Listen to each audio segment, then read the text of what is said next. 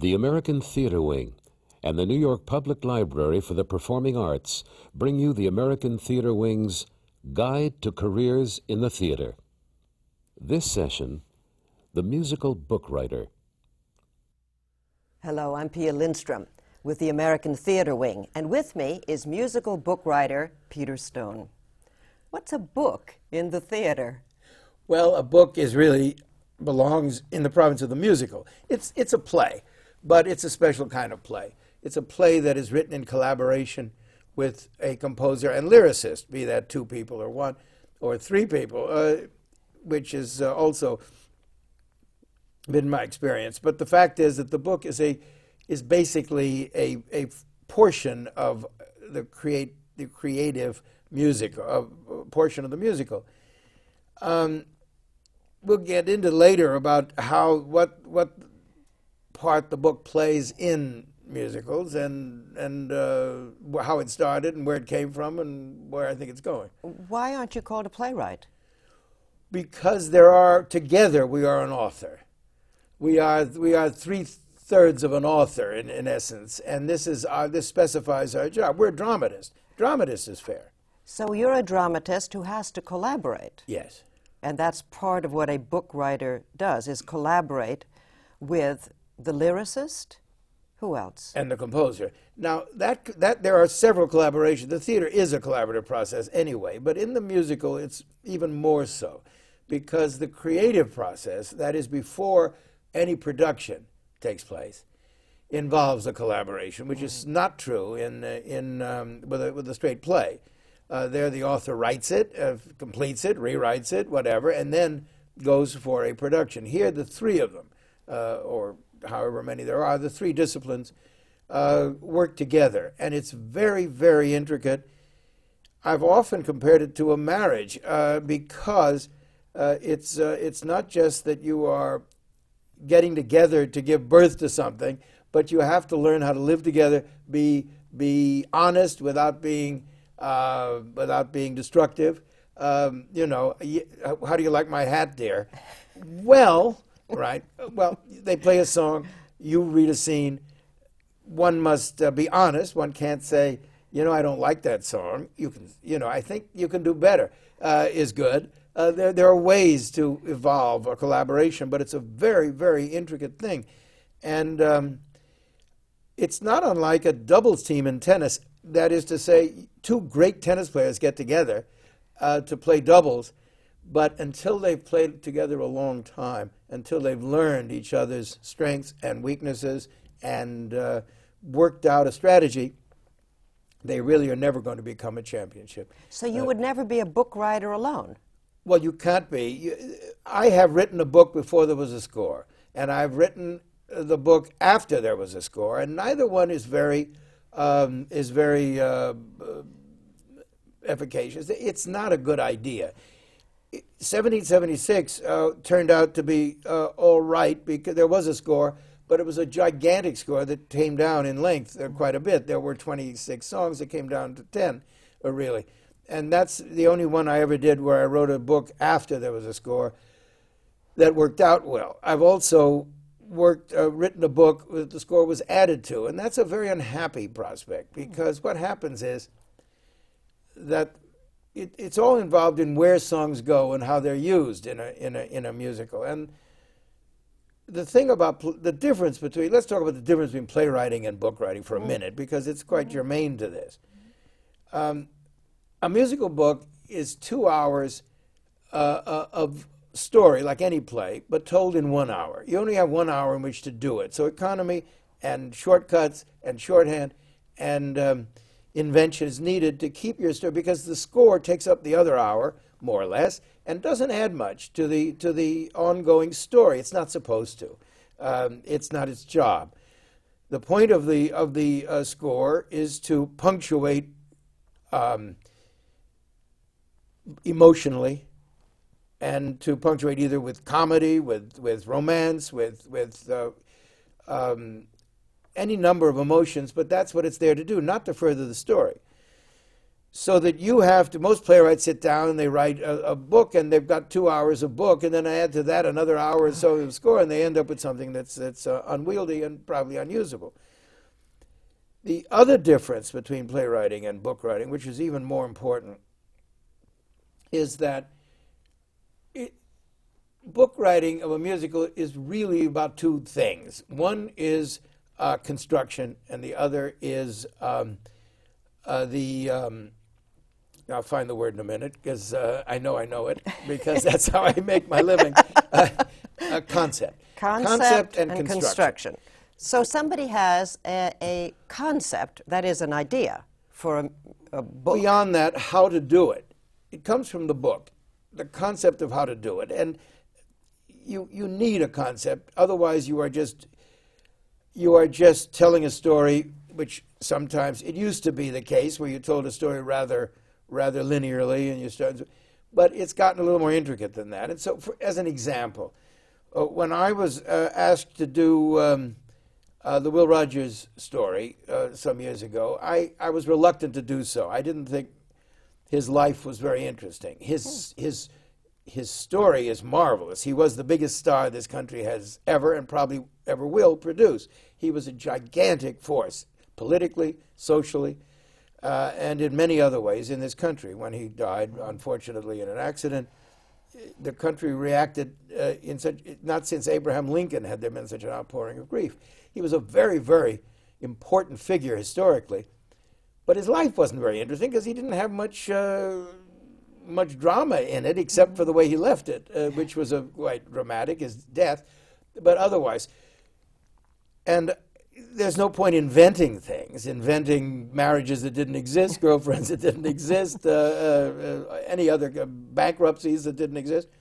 So in this case, I looked for a concept that allowed one to tell the story and make it entertaining. And it suddenly occurred to me that he was the biggest star of the Ziegfeld Follies. And Ziegfeld, if Ziegfeld told the story of Will Rogers, what would it sound like? And that's ultimately what we did. And so Ziegfeld keeps interrupting and changing things. He met his wife in a railroad station in Oklahoma, in a small town. Ziegfeld wouldn't stand for it. He said, no, they must have met somewhere more exotic, and it ended up they met on the moon in a rocket station. But it was the same scene, but it was done with spectacle and entertainment. So you need imagination to be a clearly that, but you need to have a concept on how to tell this story. And you need I actually used that same concept when we just did Annie Get Your Gun, the revival. The story, Annie Get Your Gun, hasn't been done with probably the most blissful score ever written. It's just a remarkable score by Irving Berlin. But it hadn't been done in 55 years because the story was rather simple, and by today's dates, I use the word corny. I don't use it so pejoratively. It was simple, and a little too simple for today's stage. But it occurred to me that you couldn't, if we did it simply, it would be rather strange. But if Buffalo Bill, who was presenting this, did his version of it, it's quite like what we did on Will Rogers. And that seems to have worked, and that's... Is it possible to learn how to do what you just described? You can learn part of it. Part of it is learnable.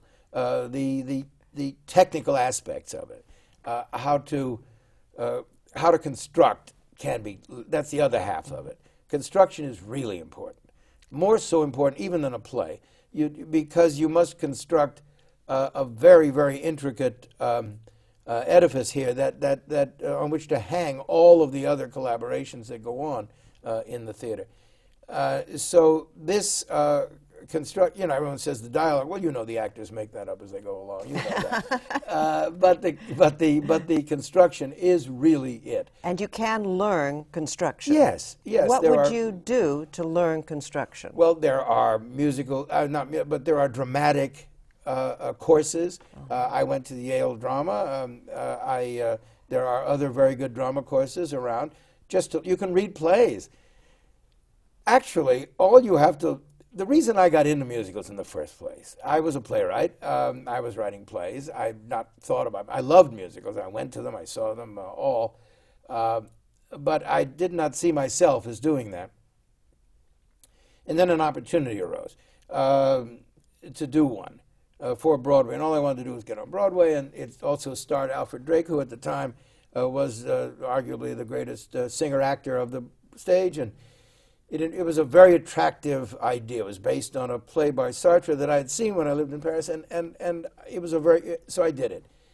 And I got hooked on it, and I actually didn't know how to do it. I went to Frank Loesser. Frank Loesser was a terribly talented, successful, and sophisticated man who was articulate enough to express how to do it. I go to say, where do songs go? How do you know when a song comes? How do you do this? How do you do that? And he was terribly, terribly helpful.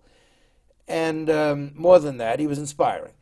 But when I got through with the musical, though it was not the success we had hoped it was, it wasn't an abject failure, but it didn't turn out to be what we hoped, I was bitten. And what I was bitten by was I suddenly realized the straight play at that time, this is many, many years ago, just before the Civil War, you understand, when I was young.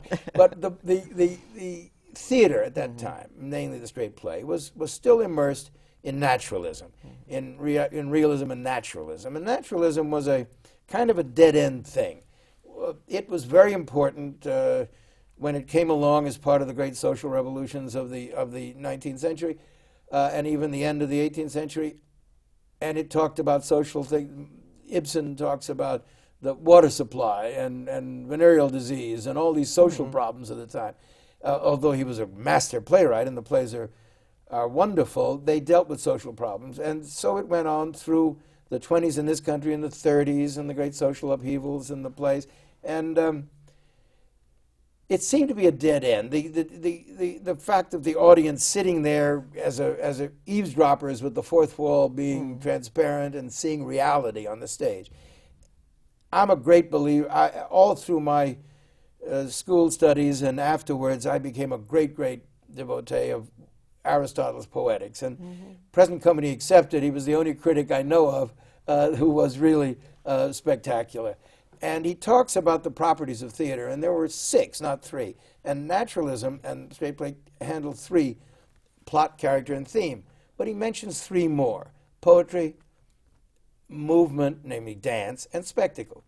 And those 3 things exist in the musical theater, which did not exist anywhere else. Poetry used to be part of the straight theater. The spectacle and movement used to be part of it. But with realism, it went away. With naturalism, all those things went. The conventions of the theater, things like soliloquies. And then when Freud came along, a person standing alone talking to himself, you'd put a net around him, which was not the point. You were just expressing inner thoughts. But still, it was a great jump for an audience. But I think it's no accident that one of the greatest pieces of musical theater ever written is called Soliloquy in Carousel. And the conventions came back through the musical. You mentioned a musical by Sartre. No, it was a straight play that he wrote called Sartre. Kean, about the life of Edmund Kean, the great actor, and we turned it into a musical. I see. And so I think that I became devoted to the musical because it opened up a way of telling stories that didn't exist at the time. Then when the so-called theater of the absurd, when Beckett and Ionesco and Albee and all the rest came along and helped destroy naturalism, it became even more possible in the straight play. But then by then, to do the things that were necessary for me were too expensive to do. Spectacle was too expensive in a straight play. Movement and dance and poetry, all of that became too complicated for straight plays. So I became a musical person because that was the way I wanted to express myself. What sort of a person do you think goes into your line of work? Well, someone obviously, you have to be mad to start. Well, okay, mad. In this sense. Most people say, well, I don't want to collaborate. I want to do my own work. They misunderstand what this collaboration is. It's not really a collaboration as a playwright. It's a collaboration as an author, a different situation. Nobody writes your book but you. Nobody does your work but you, no more than you do the music or the lyrics. So it's a collaboration of disparate parts, which are then put together into a whole, but you are not collaborating on playwriting. Right. You're doing that. So that's the first thing. You've got to understand the nature of collaboration. Also, you've got to understand the differences between the straight theater and the musical theater, which we've been talking about. And what other attributes? What kind of people?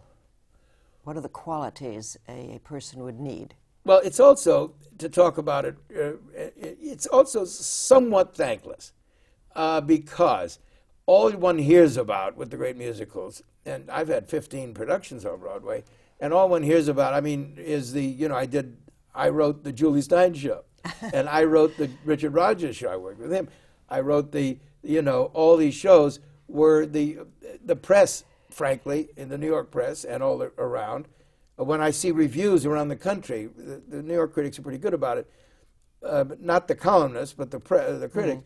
But around the country, it's the composer's show. The composer is more well known. It's not about even well known. It could be his first show, but it's the musical belongs to the composer. So you have to realize that you're not going to be credited with what you've done very much. But if So that you matters you don't have to have a big ego to do this. You mean you can have a normal-sized ego? Well, you need a big ego to do it, but what you need is some kind of governor on it, something that says, look, this isn't why you're doing it. You're not doing it to become a household word because you never will. You're not doing it, for, the kind of fame and fortune that can come is very important within the community you work in. What do you care? Right. Do I really care if anybody in Cincinnati has ever heard of me? No, of course not.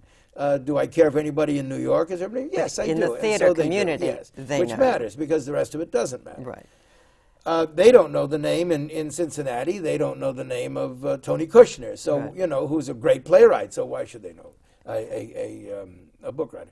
So you have to do that. Secondly, there is still, even though the nature of the musical book has changed radically in terms of its importance to the show, you are still doing half the work for a third of the pay.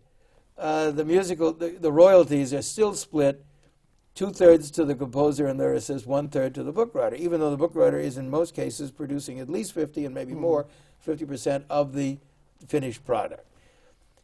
That's an inequity that exists. It's very hard to overcome. Naturally, composers and lyricists don't want to overcome it, and so it's there. But it must offer you something because, as you said, you've done all these Well, productions. you still, I mean, if the show works, there's plenty to go around. But still, it's upsetting. The musicals used to be, in the teens, 20s, and 30s, a score-driven operation. That is to say, the music, it was about music, basically. And the books followed the score around. They were rather insipid, clever. The dialogue was good, but the stories were foolish or less. I mean, for instance, a weekend guest house party in Connecticut. That's it, period. They're not so foolish today. We have some very serious musicals. Oh, it's quite different. It's quite different. That was what it was until Oscar Hammerstein invented the musical book, really, as we know it now. He invented it single-handedly. His greatest, he was a wonderful lyricist, but he was a spectacular book writer in terms of inventing it. He invented it, literally invented it, and the musical was never the same.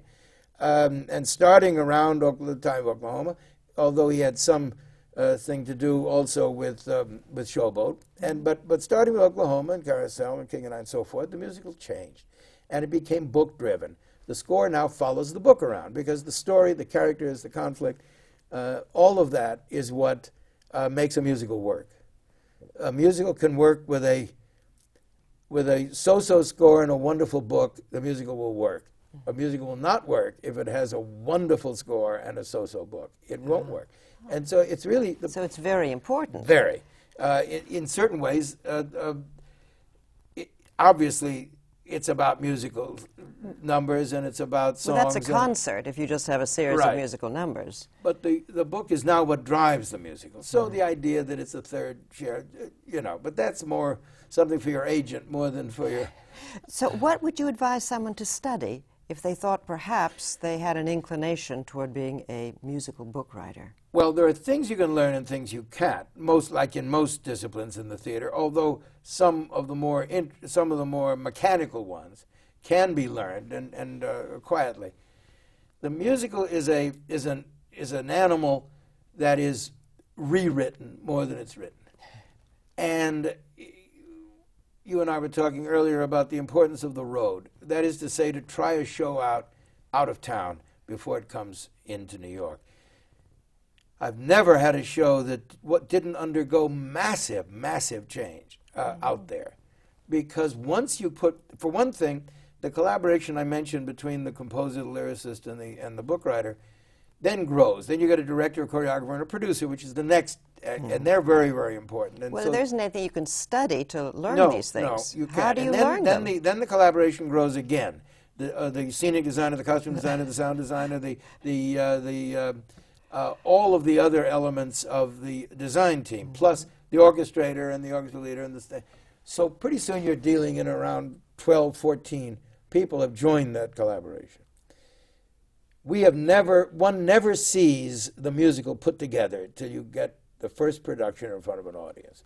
You haven't seen it under the lights, you haven't seen it with the costumes, you haven't seen it on the sets, you haven't heard the orchestra under it, you haven't seen it. Mm-hmm. You can guess at it. And in what happens in rehearsal is all sorts of things to please you and get everybody laughing, and it turns out usually not to be translated into an audience. But you put it in front of an audience with these elements which you've never seen before, and you are surprised. You are beyond surprised. You're shocked. And to be able to withstand that shock and not go into instant depression and be carried off, with a tag on your toe is almost, you have to learn that. And you learn it by doing it. And you learn musical more than any other thing, and that goes for the book writer, it goes for everybody, is learned by doing it. I see. And, how do I get to do it? You have to do it. You have to become an apprentice, perhaps, somewhere. Well, that's very important to get How? onto a show, even as an intern, even as a gopher, to watch the process and to see what happens. It is now, one of the great dangers to musicals is this reluctance to go out of town, because it's very expensive and you lose a lot of money there. I think you were quoted once as saying a book writer has to like trouble out of town. If you don't like getting into trouble out of town, stay out of this job. But I'm a puzzle doer. I like, you're in trouble in a crossword puzzle, you're in trouble in a jigsaw puzzle, you're in trouble. You've got trouble. And working it out, it's the solving of it, which is very rewarding and kind of fun, as long as nobody's running around, screaming that the sky's falling, which it is, by the way. Tell me about the fun part. Well, What's the fun fun about is seeing this? it get better every day. I see. I was out on a show and I was working with Sammy Kahn and Jimmy Van Heusen, who were two wonderful songwriters who had not been in the theater that much. They had, especially Sammy, had done a couple of shows. Jimmy hadn't. They had written they wrote mostly for Sinatra, they wrote for Hollywood, they had hits after hit after hit. And we were out of town in Detroit, and they were going mad because the show wasn't really getting any better in their eye. And they finally decided to grab the director, who happened to also be the producer, in the lobby during a matinee, and just say, "That's it, we've had it, close it, put it out of its misery." And the director said, "Just a minute," before he talked to them. He turned to his secretary and said, "The ballad is a tad slow. Pick up the tempo on the ballad." And this really drove them off the wall. They said, "The ballad is too slow. The show is in the John, and you're telling me you're trimming the fingernails of a corpse, for God's sake. Stop this." And he said, "Listen to me and get it right. Tomorrow the ballad will be right." And that's all you can hope for. Every day. You can't fix it in one day, and you can't fix it in 1 week, but you can fix one thing, two things, five things at a time, in a day or 2 days. And slowly, but you have to be able to turn a blind eye to what's not working and that you're not paying attention to because you're fixing something else. So you have to either walk out in the lobby while it's going on, the part of the show that you know is going to change and get fixed and isn't working. Another thing is the audience. The audience is an interesting animal. It is always right collectively and never right individually. If an audience member comes up to you and says, "Listen, why don't listen, it's wrong."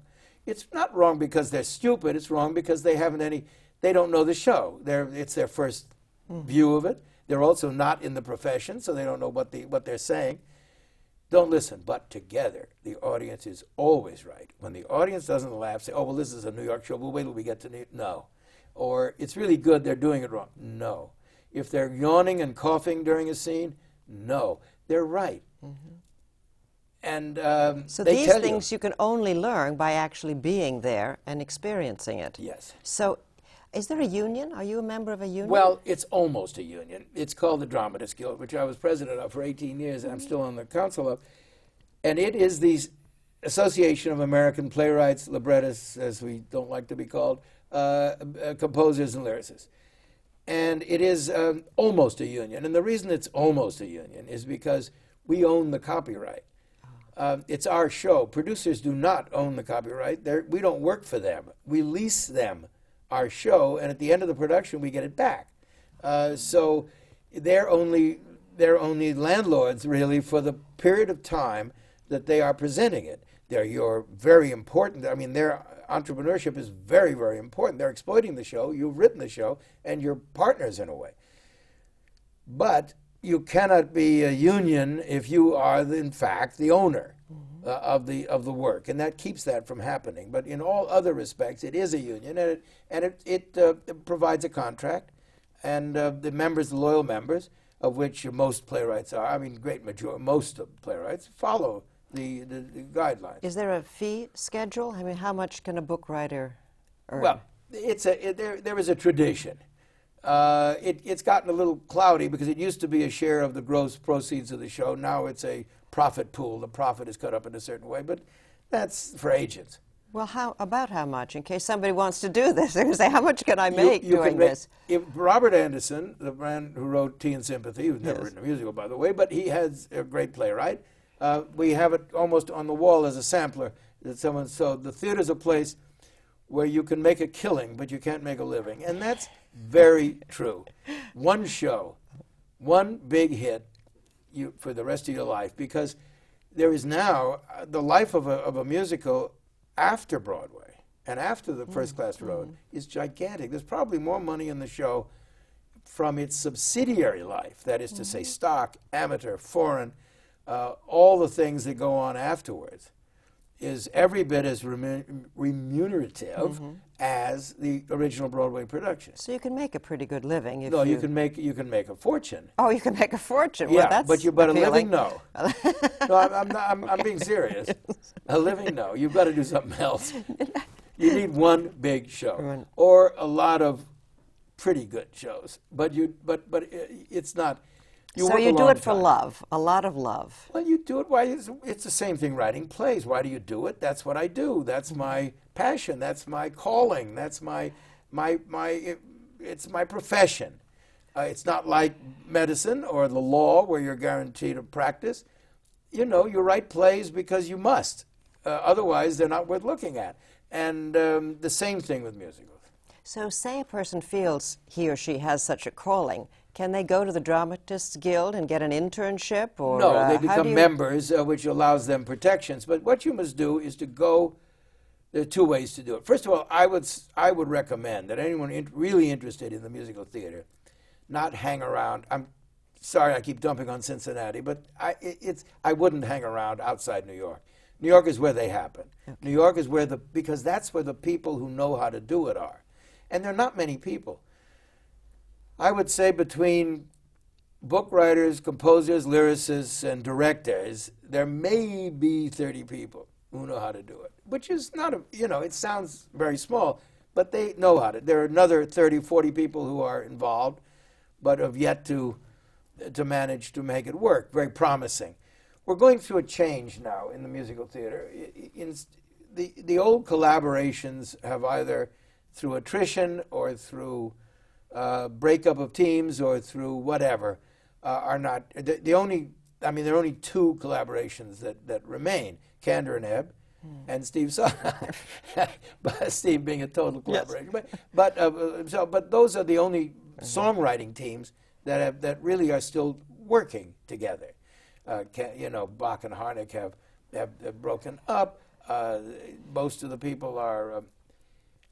I have done shows now because I did an original show with a Gershwin score, and I've done this Irving Berlin show, and I've done two with Richard Rodgers, and I've done Julie Stein. I'm the only, these are being revived, and I sit there, and I'm the only actual author with a temperature over 90, and it's very strange, not to have those people there because they created so much, and they're responsible for so much.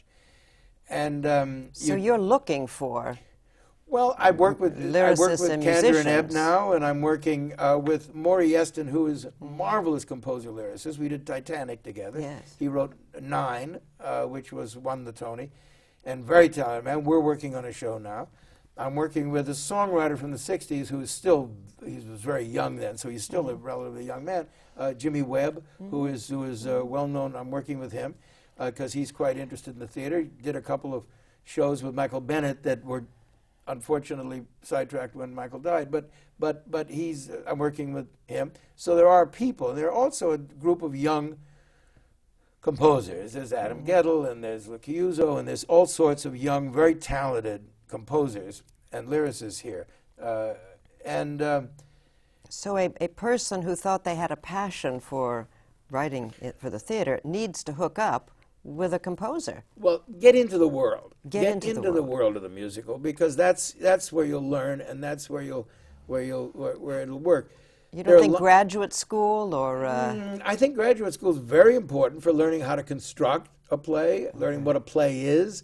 For instance, there was a man named Francis Ferguson who wrote a book called The Idea of Theater, and in that book he described the dramatic pattern, which he called purpose, passion, perception, 3 acts. Now, drama, just like all stories, are told in 3 acts. We have intermissions now in the middle of we have only 1 intermission, but that doesn't change the fact that there are 3 acts in construction. The first act, the act of purpose, is when you meet the people, you see who they are, you get some of the backstory, a lot of the exposition, and it ends at the end of Act 1 with the act of passion beginning. That is to say, where suddenly the conflicts and the relationships go into full swing. At the end of Act 2 comes believe it or not, the climax. It comes at the end of Act 2. That is to say, an event whereby nothing will ever be the same again. Hamlet stabs Polonius through the curtain at that point. Up until then, anything was possible. Any combination of events was possible. He could have ended up very happily with Ophelia. He could have, right? But once he stabbed Polonius, the ending was put into motion, and nothing could ever be the same, and it was inevitable what happened. And that happens at the 2/3 mark, the end of the second act, the act of passion. Then comes the act of perception, where everybody discovers what they might have known in the first place, or what they've learned through this ordeal, or through this comedy, or through this whatever. And those 3 acts are fairly uniform in size. I know it sounds dogmatic, but there's some basis for it. If you take a great play and it's 90 pages long, and you turn to page 30, thereabouts, within a page or so, you'll find the end of Act 1. And the same thing around page 60, you'll find that climax, that place where it happens. The idea that you don't outline, the idea that you won't sit down and plan out, a lot of people say, I follow my muse, wherever my muse takes me. Well, your muse usually takes you to some place you don't want to be, because your muse does not necessarily have your interests at heart. The fact is that you must sit down. And I think it's one of the sins today is that a lot of the new playwrights and a lot of the great playwrights say, well, I don't like that aspect of it. I don't do it. It somehow limits me. It crimps my style.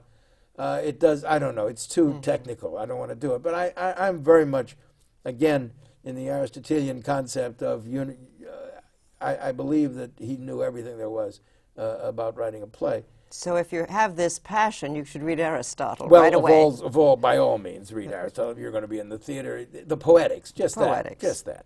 But that's good. Anything else that would really help? Well, this book by Ferguson is also, it's always in print. It's quite helpful, too. And that was called what? The Idea of Theater. The Idea of Theater. Francis Ferguson. It's a good book. But get yourselves into even if you get yourselves into an amateur musical group where you are prior to coming to New York, you will at least see the activity. You'll get to know what a musical is by working on one. And somehow the intricacies and the sophistication of how it was put together and how it, one of the things about a musical is programming. And when I say it's easier to work with the composer lyricist than to come in after or to be before them, one of the things that the collaboration has to work out is the songs, where the songs are. And usually they come if you wrote the book first. they would come and take your very best moments and turn them into songs. They would, because those are the moments that should be songs.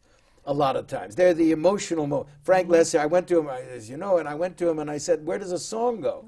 And he said, and I've never heard anyone else ever say this, and it made perfect sense. A song comes at that moment when words fail, when emotions force interjections. Oh, ah, e. A lot of great theaters. Oh, what a beautiful morning, right? It's where words fail, where suddenly. But a book writer has an obligation.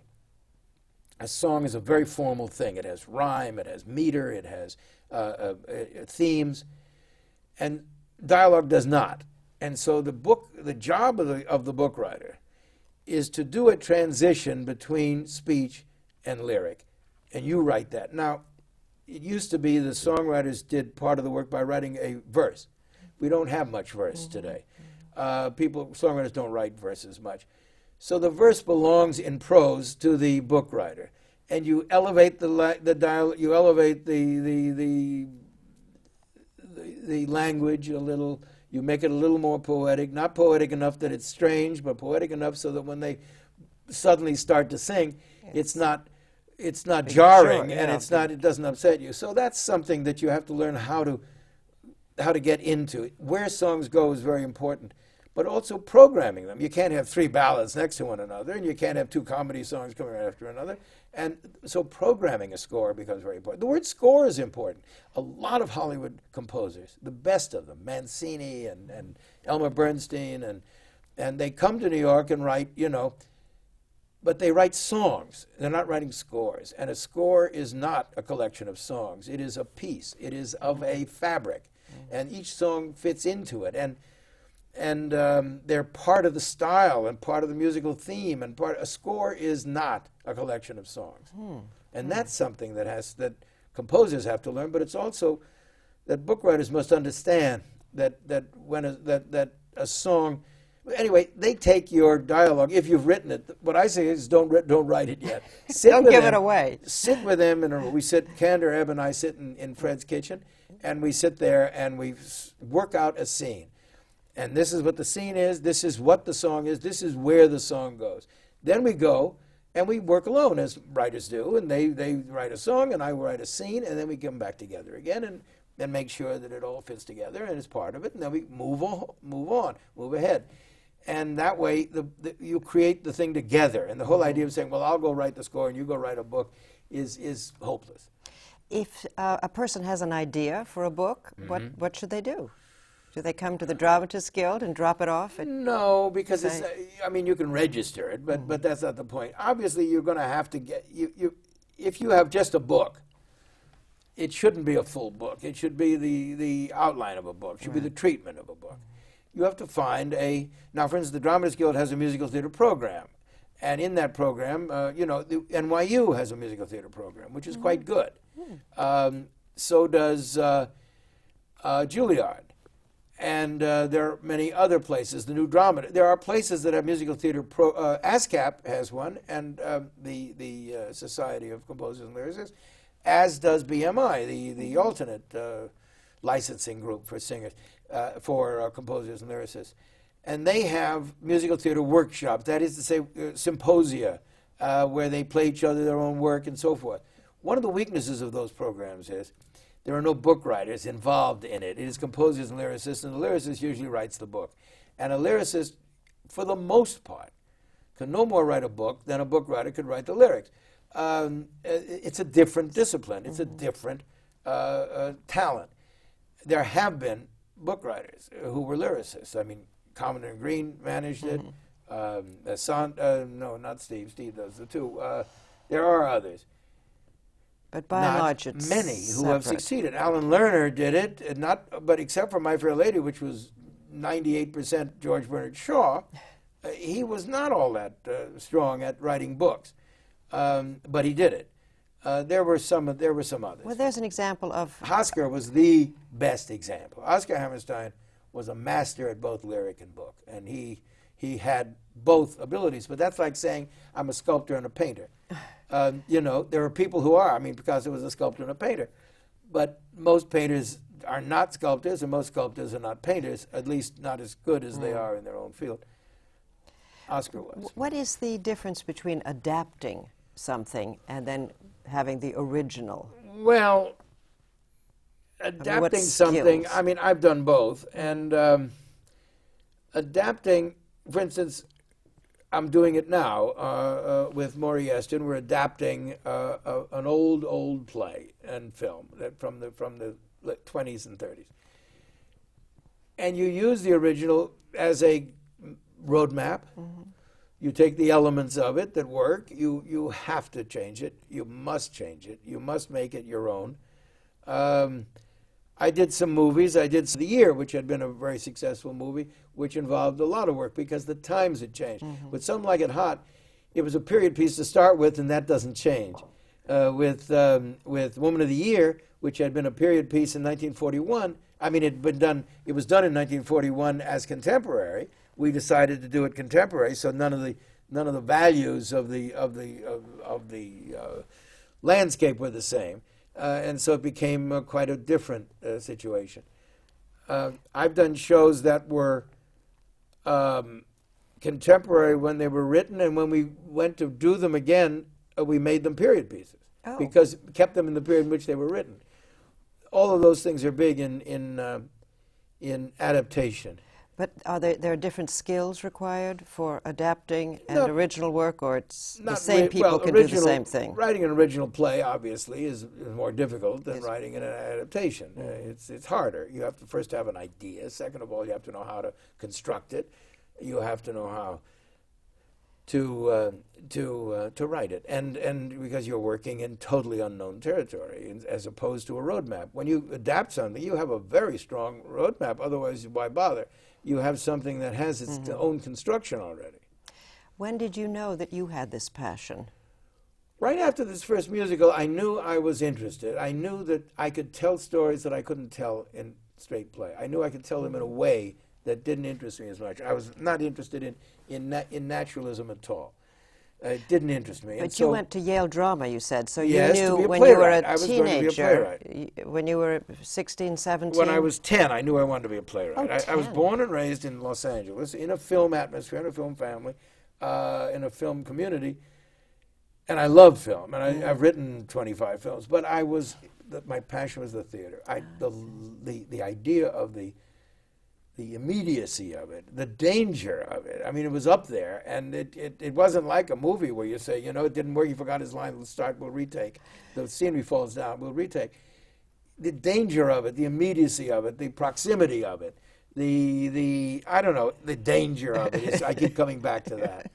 When I was about 15 years old, my parents took me to see out in Los Angeles a musical of something called Louisiana Hayride, and it starred a comic named Bobby Clark, which nobody under the age of 108 remembers, but nevertheless, he was a great stage comic, and he had been in burlesque and vaudeville, and he was very big on the stage, and he had enormous skills.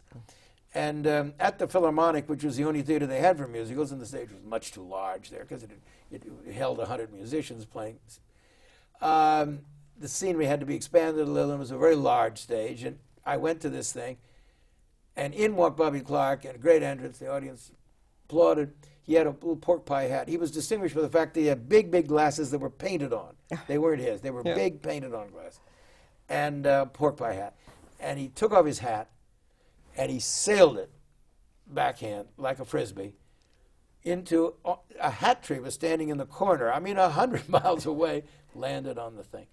Which it did. I'm sure on occasion it missed, but it landed on it with great authority. And I said, only in the theater, you wouldn't believe it in a film.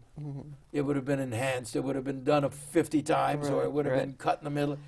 It's in front of you. The danger and excitement and victory of it was so enormous at that time that I have a feeling that had a great influence on me, to want to do theater, to be live, to do something in front of a live audience. Is it difficult to find a producer these days? Very. That's the biggest shortage there is. The ones who are most successful are large offices that handle. This is not so interesting, but it's a fact, and that is that the economics of the theater have changed radically. It's become it's no longer possible to run with just a loyal theater audience. You have to attract an audience who is not normally a theater audience in order to make it work financially. You've got to get people through the tunnels and over the bridges and from tourists. And that's why the theater's suffering. The new plays in town are not suffering through the recent, I don't know when this will air, but we're really 2 weeks to the day after the tragedy downtown. And the theater just went absolutely out, and I mean 10%, whatever. But the plays, the new plays, were doing okay. I mean, they're doing better now. I mean, the Producers is still selling out. 42nd Street is selling out. The new plays, there's a Helen Mirren play right now, Dance of Death, with Ian Holm. Whatever. You'll come to it in a minute. Anyway, it's selling out. Yes. But Phantom of the Opera, Les Miserables, which they've been playing for 13, 15 years, they depend entirely on out-of-towners now because everyone in New York's seen it, at least seen part of it. And the fact is that and so tourists aren't coming, and that's affected the theater. But you need them. I mean, Titanic ran over 2 years on Broadway when we wrote that. And we had to get a new audience to come after that point. And it had to run beyond that point because it was barely making back, even as a success, having won all the Tonys and selling out. It was maybe not yet won its returned all of its money. We needed the out-of-town audience. The out-of-town audience thought we were the movie because they weren't theater goers. You know, matter of fact, one woman came up and said, "Is Leonardo in it tonight?" Oh, you know? no! Yes, unfortunately. So it's a new audience in a sense. Yes. And that audience is not quite as theatrically sophisticated as the New York audience, or not just New York. There are theater goers from around the country who come to New York within the first 6, 7 months who are really theater people. It's caused the simplifying of the theater a little bit because you have to attract audiences that are moviegoers, basically. When did you know that you had this skill, these talents? I think it was...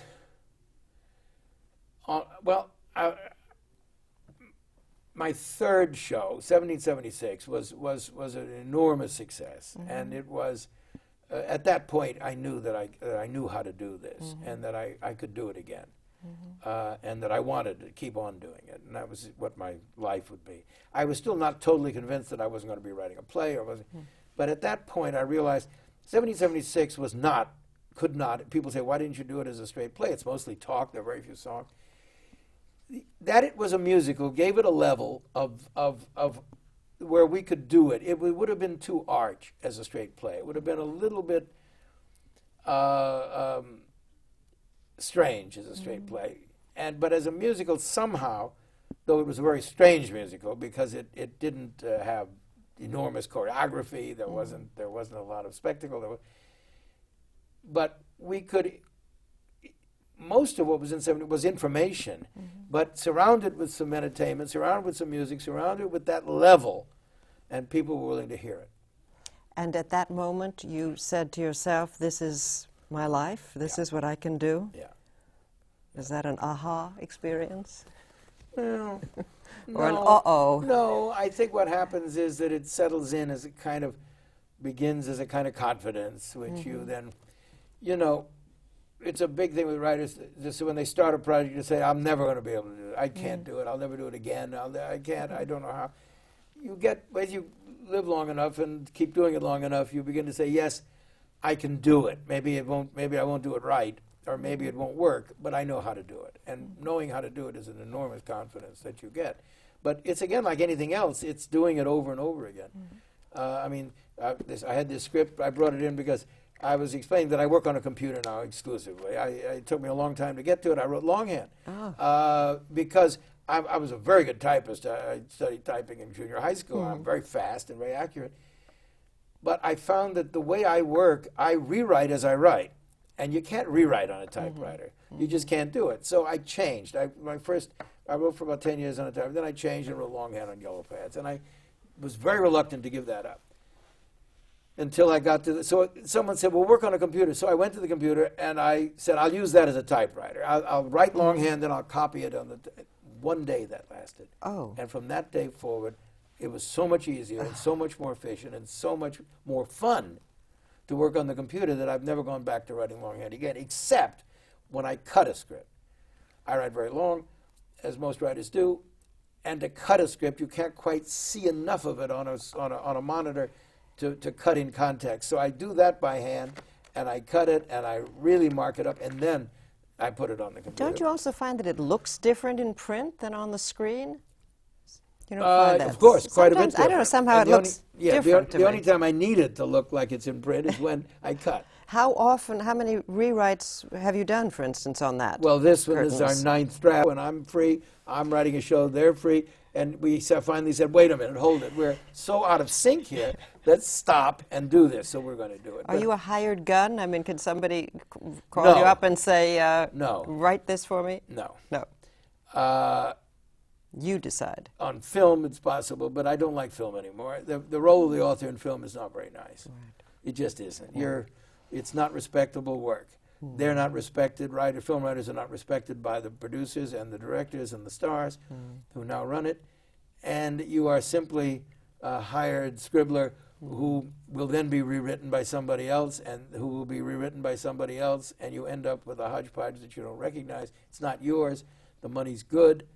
But if you care, if you're proprietary, if you really care about your work, it's terribly demeaning work. And I stopped doing it a couple of years ago. I wrote, as I say, over 2 dozen films. Well, you've won an Oscar, you've won an Emmy, you've won a Tony.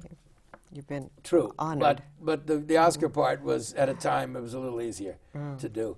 You know, it's funny, there was a time when it was an original screenplay, of which there were almost none. Now it's almost switched. They're almost all original and very few adaptations.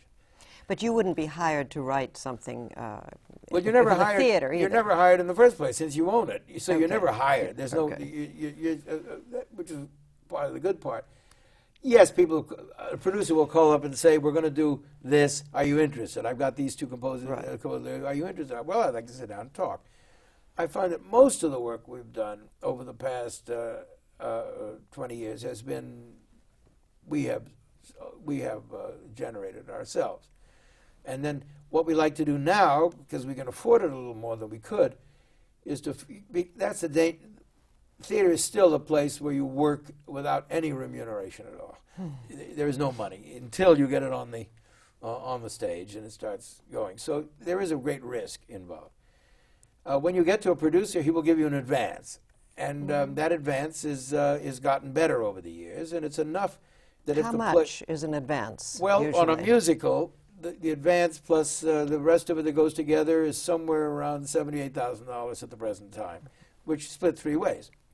But that's still enough to get you to sit and write another play, you know, without having to take work in a waiting table in a restaurant or in a bookstore. So that part of it has improved, but it's very risky work.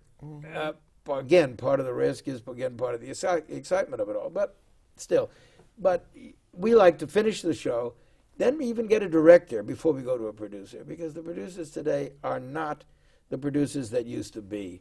They're not quite as, they're not entirely men who are excited by the theater. They're really more excited by the hit, Or the money, which or is the same bottom thing. line, yeah. Yeah. So they're not as creative. So No. on your team, you would get the director first.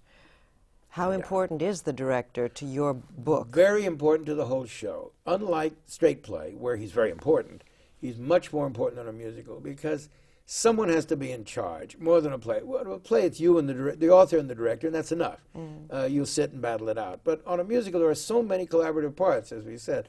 There are choreographers and there are designers of different, and you need one captain, and someone who will run it all, someone who will, when you're out there in the middle of it all,